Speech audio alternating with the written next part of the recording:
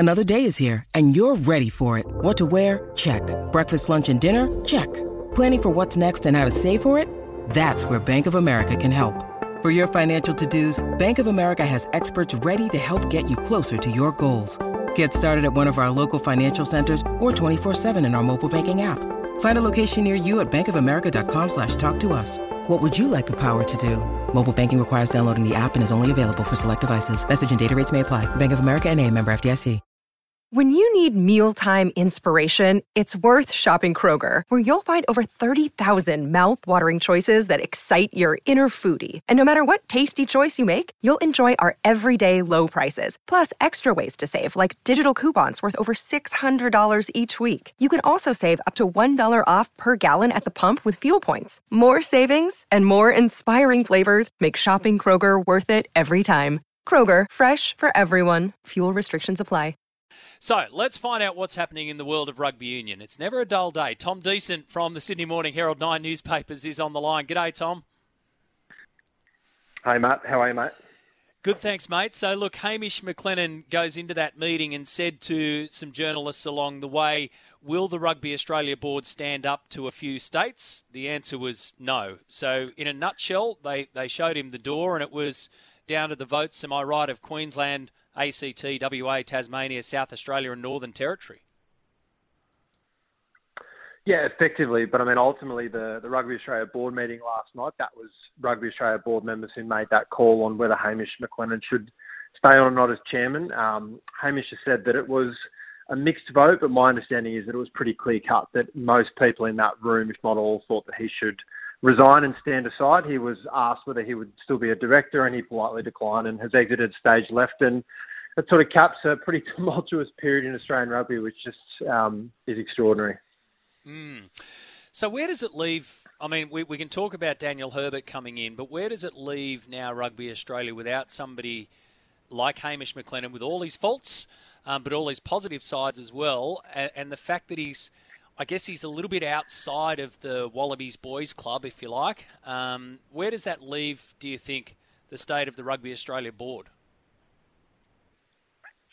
Yeah, it's a great question. Look, Dan Herbert is coming on in interim capacity. Sort of where that is long-term, whether or not he wants to do that long-term hasn't been ascertained. He'll speak to the media later this afternoon to sort of front a few questions on that front. But yeah, sure, there's definitely, Hamish has had his fingers in different pies, on a variety of different things, broadcast, commercial, that, look, it will be a step back, and there'll be people at RA who'll have to take the reins from here. But I think the code is just craving for a bit of consistency and stability, and clearly the Rugby Australia board thought that without Hamish there, they would be able to achieve that in some way, shape or form.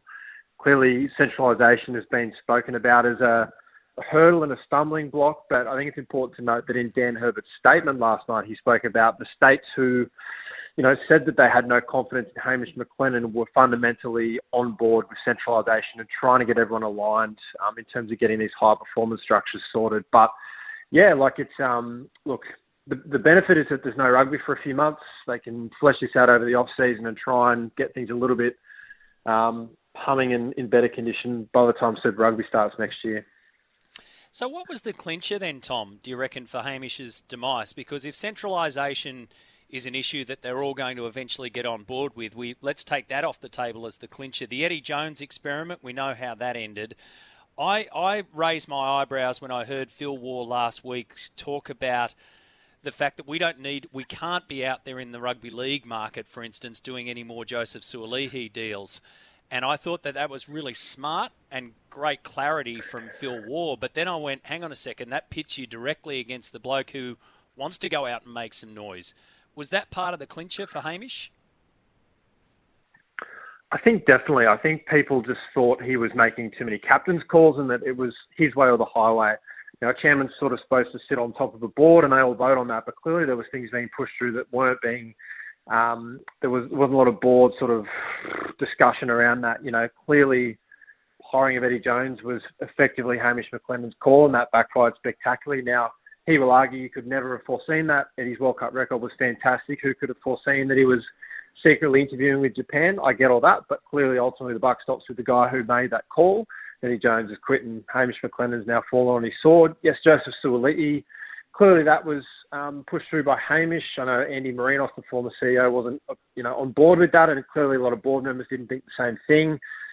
That would probably be the main to it. And clearly there was a lot of posturing from Hamish and very bullish about his statements and double downing on things, saying, I think I would hire Eddie again, or words to that effect, that it wasn't the wrong call. I just think that the rugby stakeholders felt that a change was necessary for the game to move forward in this country. Yeah, and they've got some clean air, like you say. There's no rugby on for a bit, so they've got some clear air to sort out all of the stuff that's in front of them, which is an enormous job for Phil and now Daniel Herbert. So we know Dan Herbert's playing career, 67 test matches, incredible year in 1999, which when Australia won the World Cup and he was World Test Player of the Year.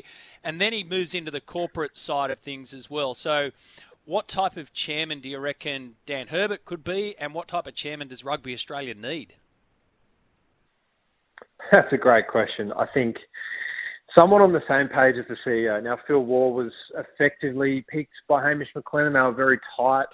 Phil Waugh was on the board when Hamish McLennan was chairman and was promoted to CEO, which is sort of a bit of an odd appointment anyway for a board member to be appointed to the CEO. Clearly, there needs to be alignment with the CEO and chairman. There's been times where Hamish McLennan has said things in the media and maybe the CEO didn't know about it, or they weren't sort of on the same page. So I think that ultimately, Phil Waugh and whoever is chairman long term, if it's Dan Herbert or someone else, need to be aligned on that. And they just need stability. And this is the time for it. The game is at absolute rock bottom in this country. And I think the game's leaders, and I think the game's stakeholders, the states, the fans, everyone is at the realisation now that everyone needs to pull together. The centralisation probably is the answer to things, because if not now, then when?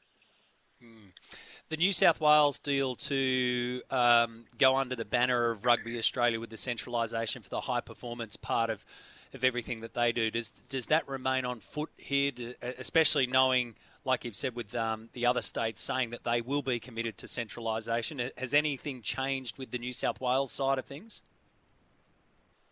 Not to my knowledge. I mean, it's clearly pretty raw. I haven't spoken to CEO Paul Dawn today, but my understanding is that will be the case. I know the Melbourne Rebels are very close to sort of pulling off a pretty similar sort of deal in terms of coming under the RA umbrella, but I think the biggest sticking points will be with the Brumbies and Queensland at this stage. Okay. All right. Where are we at with the Wallabies coach, mate? Yeah, look, it seems like you would think that is the only thing, that on RA's mind, but it could be one of 10 things on their mind at the moment.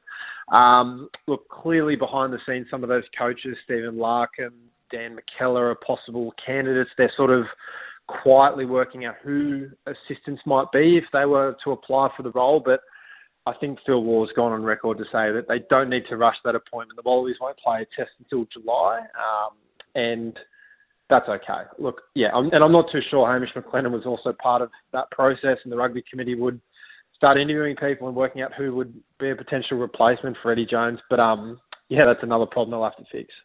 Yeah. All right. Well, you've been across it, mate. I appreciate all the input today. Like you say, it's all still very raw, and we'll hear from Daniel Herbert in due course. Thanks for your time this morning, Tom. No worries. Thanks, Matt.